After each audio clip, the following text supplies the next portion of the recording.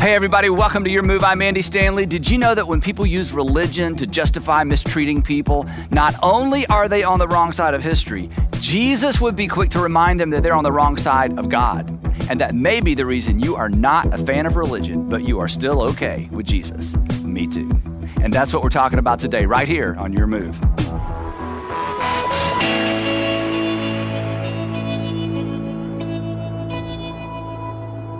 When you grow up in a religious home or you grow up in a religious environment like I did, it's easy to love your religion more than you do the people for whom the religion was given.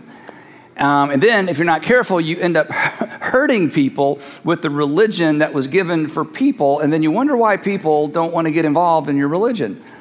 And round and round and round it goes. In fact, some of you, that's the reason you gave up on religion or you gave up on church, is because you ran into some church people who seemed to love their church and love their religion more than they loved you. And that was just kind of odd, wasn't it? That was just kind of odd. And the most important thing about this series in terms of tracking along with Jesus is I want you to understand, and I wish the world would understand, that Jesus came to introduce something new. He did not come to show up. He did not show up to continue something old. It wasn't version 2.0 of something. He didn't come to complete the book so we'd have a whole Bible. Jesus came to earth. God sent his son to this planet to do something brand new in the world, for the world. He came to establish a brand new covenant or a brand new contract or arrangement between God and all of mankind. He came to give us a brand new command that would be the governing ethic for his brand new movement. Was he really the person who would actually bring something brand new into the world? Soon after this, Jesus has a very interesting conversation with some other Pharisees. Here's how it began. The text tells us, Matthew tells us, that at that time, Jesus and his guys, they're going through the grain fields on the Sabbath. They move from city to city, town to town, and on this particular day, they're walking through some grain fields on the Sabbath. His disciples were hungry, and they began to pick some of the heads of grain and eat them. Now, everywhere Jesus went, there was a crowd, and everywhere Jesus went, there was a group of Pharisees or Sadducees trying to trap Jesus and separate him from the crowd. And when the Pharisees who were walking along with Jesus saw this, they said, "Look, aha, gotcha, caught ya. We see what you're doing. Your disciples are doing what is unlawful on the Sabbath. We've got you." Somebody take a picture. Oh, we don't do that yet. Somebody do a quick sketch. We don't do that either. Okay, well, somebody document this because Jesus and his guys, they're violating the Sabbath. And Jesus stops and says, "Okay, whoa," and waits for the crowd to come closer. And he says, "Look, you know as well as I do we're not breaking the Sabbath. There's nothing in the law that says you can't break grains of head off, the wheat when you're hungry. You know that." And he throws it right back at him. He says, "Besides, your priests, they work on the Sabbath." It was their version of the preacher works on Sunday. So that's he throws it right back at him. He says, "Look, the priests work on Sunday." So they kind of have this little spitting match, And finally, Jesus rears back and gives them like a big overarching principle. He says, look, you're so concerned about breaking the Sabbath. You've got it all wrong. The Sabbath was made for man, not man for the Sabbath. This is a big idea. The Sabbath was made for man, not man for the Sabbath. In other words, couples don't have children, so there will be someone to play with the toys. That's not a great illustration, is it? I think it is. But anyway, his point is this: you've got it all backwards. God is not more concerned about the Sabbath than he is for people. God created the Sabbath for people. You think, this is what he was saying to them, you think God loves his law more than he loves his people, because they did. They did what many religious people do. They fell in love with their religion to the neglect of the people for whom the religion was created and to whom the religion was given. They prioritize law over people. This is the essence of legalism. This is the essence of why so many people, especially from previous generations, just walked away from the church. Legalism always prioritizes a view over a you. In fact, you may have left the church because somebody in the church you grew up in prioritized the Bible over your divorced mother or your gay brother. And throughout the Gospels, part of the new that Jesus introduced was this: that whenever people use the law of God to dishonor people made in the image of God, oh my goodness, Jesus was quick. He was quick to remind them that they were on the wrong side of God. So this conversation goes back and forth, back and forth, back and forth. And finally he says, look, you're so concerned about the Sabbath. You're so concerned about the law. You're so concerned about the temple. Let me give you a little information. Lean in, guys. Don't let this get out. I tell you, something greater than the temple is here. Now, to compare yourself to the temple, to declare yourself greater than the temple, is either arrogance, it's ignorance, or it's insanity, but it's certainly blasphemy. Nothing was greater than the temple, and certainly no individual person was greater than the temple. And if you threaten the temple, you threaten the nation. Illustration of this, 7 years after Jesus said this, in the year 40, the citizens of Jerusalem got wind of a plot. The emperor Caligula was going to send a statue, had actually shipped a statue of himself to the coast. And they were going to cart this temple, this statue of Caligula to the temple, and they were going to place it inside the temple walls. It was as if he was picking a fight with the Jews. And Petronius, the governor of Syria at the time, was given the assignment of going to the coast with his legions and taking this statue and accompanying it south to the city of Jerusalem and placing this statue of the emperor inside the walls of the temple. And when he arrived at the port city in order to take possession of the statue, he was met with thousands and thousands and thousands of Jews. And when he threatened violence, instead of fighting back, they went to their knees and they pulled down their cloaks. And they said, we are willing to die. They exposed their necks to Roman blades. Petronius did not know what to do. It was a stalemate. This would not simply be armed conflict. This would be genocide. So he wrote a letter to the emperor asking for advice, knowing that his failure to deliver the image of the emperor to the temple would cost him not only his job, it would probably cost him his life. But he did not know what to do. And then in a twist of providence or fate, while the letter was on its way to Rome, Roman senators conspired with the Roman Praetorian Guard, and they had Caligula assassinated. The crisis was averted. I tell you, something greater than the temple is here. This was impossible. There was nothing greater than the temple. Besides, this was the second temple. This was Herod's temple. The first temple, Solomon's temple, had been destroyed around 586 BC. Later, the people were expelled from the city. Jews were thrown out of the city. The Babylonians carted off the treasure from the temple and carted off some of the best and the brightest people from the city as well. In fact, they took the Fab Four, Shadrach, Meshach, Abednego, and Daniel.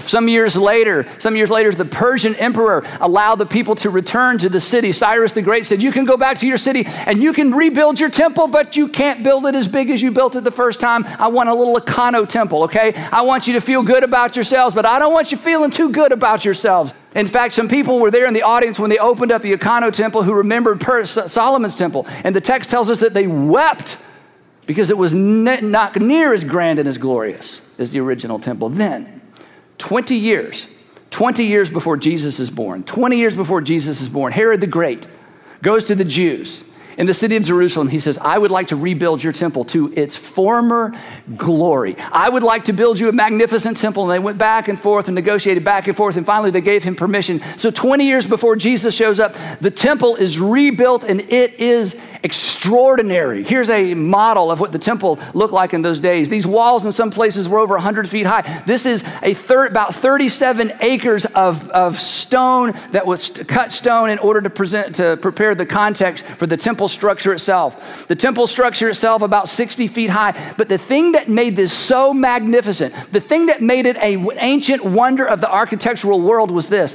that the entire temple built on this plaza was made out of cut stone.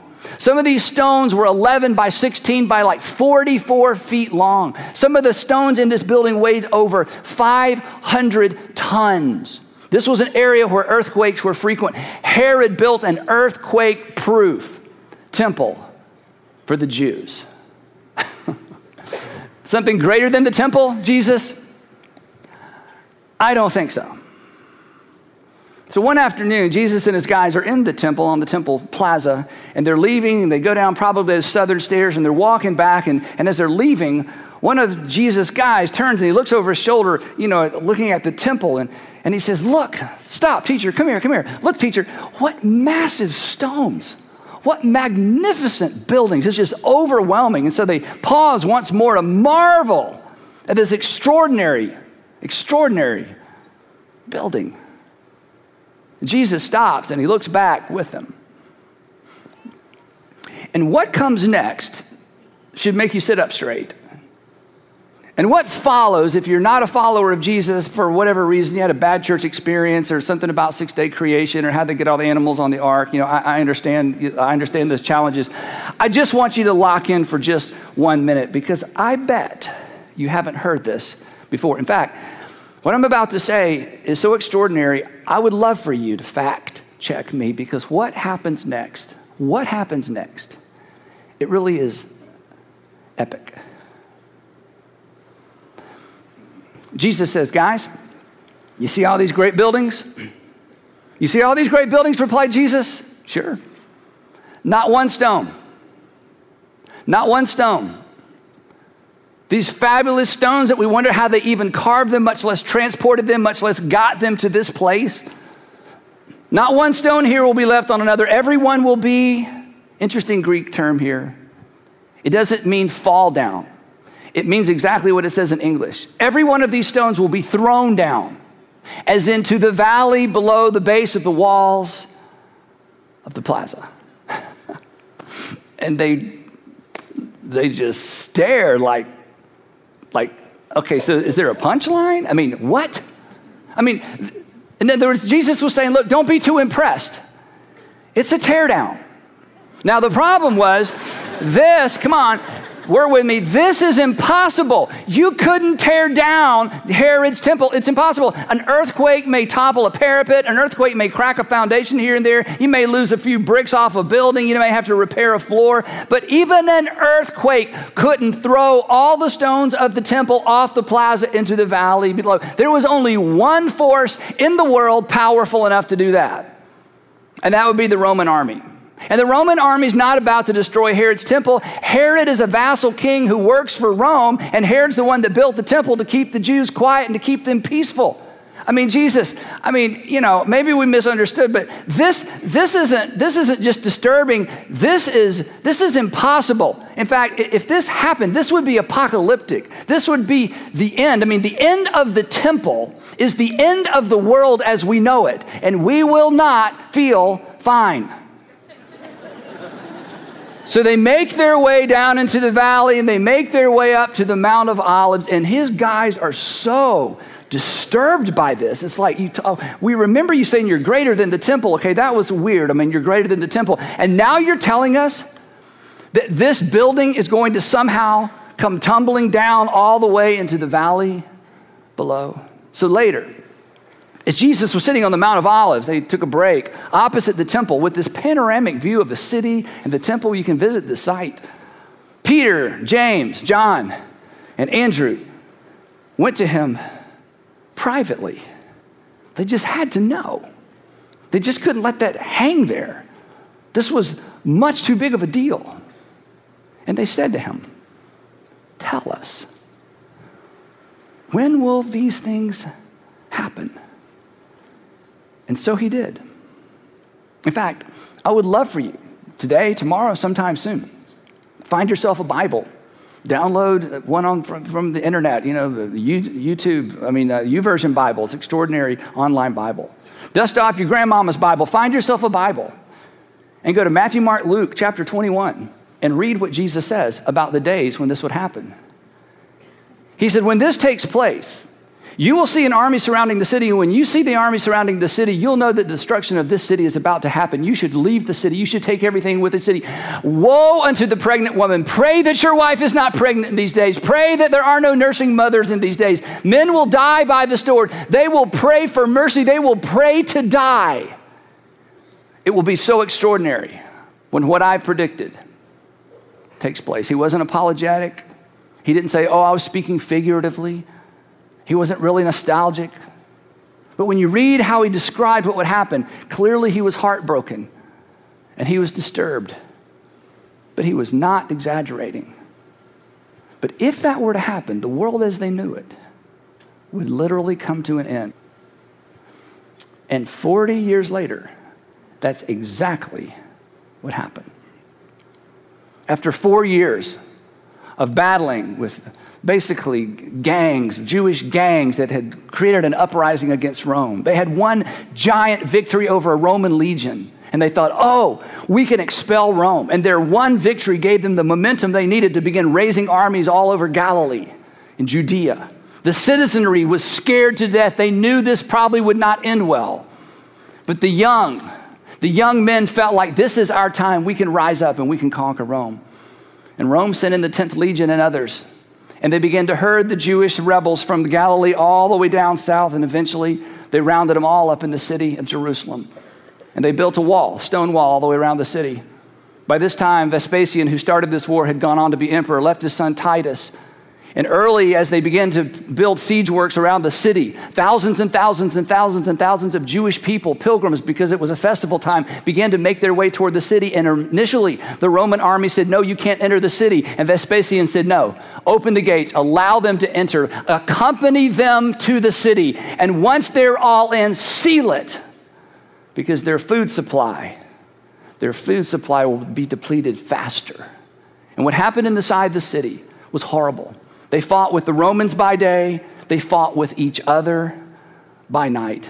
The grain stores caught on fire during one of the internal skirmishes. They were so sure that they were going to expel the Romans, they began fighting each other for who would be king of Israel. And on August the 6th, AD 70, the second wall was breached. The 10th Legion went into the city and killed just about everything they could that couldn't be sold into slavery. They burned everything that would burn in the temple. And then they literally, fact check me, they literally dragged every single stone used to build the temple off the ledge of the plaza and dumped it into the valley below to say, this is the end of Judaism. In fact, today, you can go to the southwestern corner of the temple and see some of those stones for yourself. It was never rebuilt. On that day, ancient Judaism died, never to be resurrected, just as Jesus predicted. This is what it looks like today. You've seen pictures like this. Dome of the Rock, around 700 AD 700, Muslims came and built the Dome of the Rock. It was a place where Jewish people and Muslim people could take a pilgrimage to see where Abraham sacrificed either Ishmael or Isaac, depending on which religion you embraced. They built a mosque, the Al-Aqsa Mosque, around 700. It wasn't this size then. An earthquake destroyed it. They rebuilt it. Another earthquake destroyed it. Then they built it to this size. Rabbinic Judaism was born, but ancient Sinai Judaism was never resurrected, just as Jesus predicted. Not one stone will be left on another. Everyone will be thrown down. Now, I'm going to depart from the storyline for just a minute because what I want to explain next is a little bit complicated, but it is oh so important.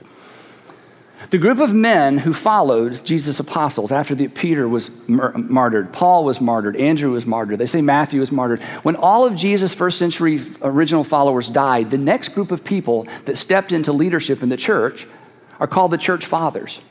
And the church fathers were quick to do exactly what I'm doing today. The church fathers were quick to say, aha, it happened just as Jesus predicted. Jesus is who Jesus claims he is. How in the world could someone predict something so, epic, so cataclysmic, so easy to verify? Jesus must be who Jesus, they did exactly what I'm saying. They're saying Jesus said it and it happened. Jesus predicted it and it happened. But the gospel writers, the writer of Matthew, the writer of Mark, the writer of Luke, the writer of John, don't do that. And the question we have to wrestle to the ground, especially if you're a skeptic, is this: how could they resist? How could they resist editorializing on such an extraordinary phenomenon? How could they resist, adding to their text something like this? And so it came about, just as Jesus said it would. Because if you read the Gospels carefully, they do this all the time. Throughout the Gospels, they'll say, Jesus said, but the disciples didn't understand it at the time. They remembered it later. Later, they understood. They constantly editorialized because they were looking back on the life of Jesus, writing about what he said, what he did, and then they would interpret what he said and what he did because they were on the other side of the crucifixion and the resurrection. So why in the world would Matthew and why wouldn't Mark and why wouldn't Luke and why wouldn't John, how could they resist saying, and oh my goodness, it happened just as he said it would, especially when you read the detail he gives in Luke chapter 21 and in Matthew and in Mark. So why not leverage this? Why not say, see there, I told you so? And here's the answer. And this should make you sit up straighter. Because when the Gospel of Mark was written, the temple was still standing. That's why Mark didn't say it. When the Gospel of Matthew was written, the temple was still standing. That's why Matthew didn't say, and sure enough, it happened. When Matthew was written, he included Jesus' prediction, but he didn't include the fulfillment of the prediction because it hadn't happened yet. When the Gospel of Luke was written, Luke, who said, I have thoroughly investigated all these things so that you would have an orderly account of what the life of Jesus looked like, what he taught and what he did. When the Gospel of Luke was written, the temple was still standing. And my friends, here's the problem. When you were in school, or if you were to go back to school, or when you began to read information to the contrary, the reason you were told, and the reason I was told in school, that the Gospels were written by not eyewitnesses, but people who wrote many generations afterwards, is this very prediction. Because if Jesus predicted the fall of Jerusalem with the detail that he gives us, and it was not written in after the fact, my friends, it is indisputable evidence that Jesus is worth following. Matthew didn't include it because it hadn't happened yet. Mark didn't include it because it hadn't happened yet. Luke didn't include it because it didn't happen yet. But my friends, it happened just as Jesus said it would. It is the most verifiable prophecy ever given anywhere by anybody.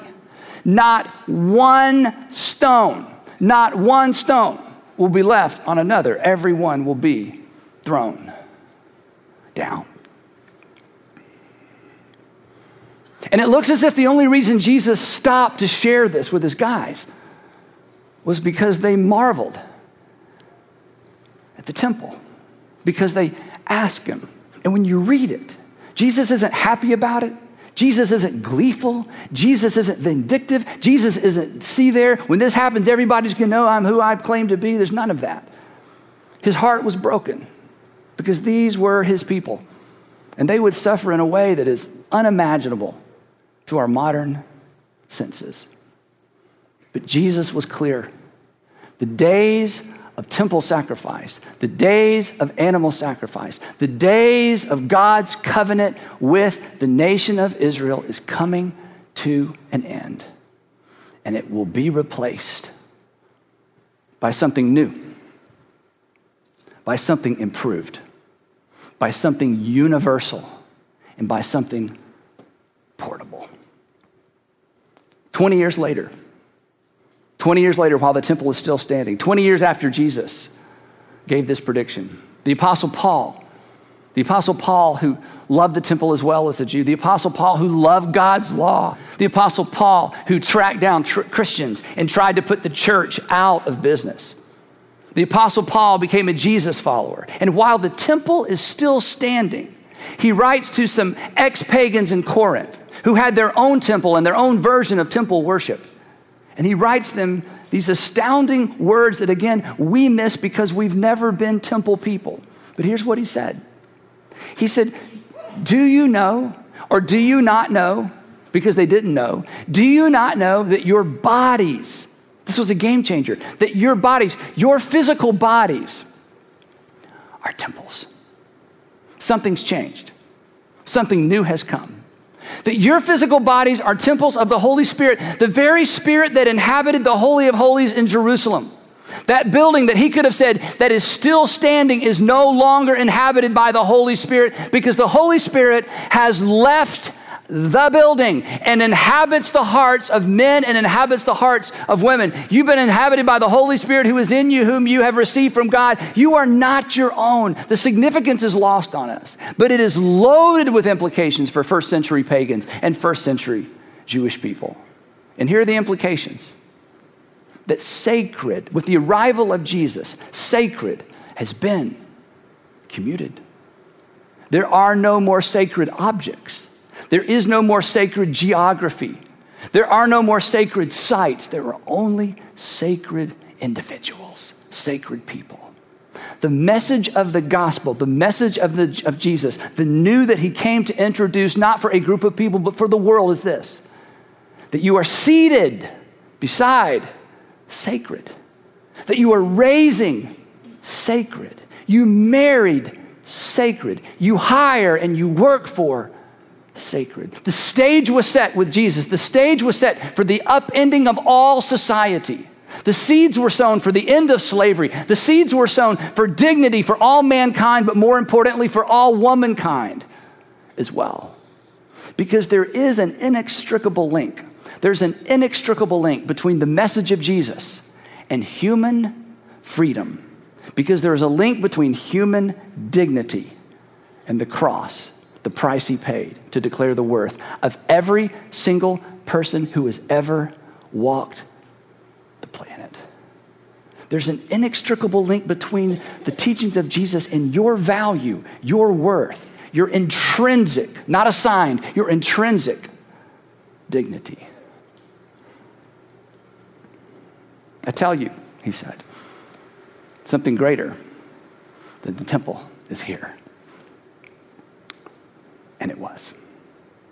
Something greater than the temple had come to the world for the world. And then, as he predicted, the temple came down, along with eventually temples all over the Roman Empire. For the light and the love of God had been released and manifest to the world, for the world. And here's where this intersects with you, and here's where this intersects with you, and here's where this intersects with me. That Jesus' original invitation still stands. And as it stood before the temple came down, how much more powerful now that the temple has come down. Before the resurrection, this invitation was extended. How much more significant is it that it's extended to us today after the resurrection? And the invitation is simply this. It's follow me. It's follow me. Follow me and you will find life that is truly life.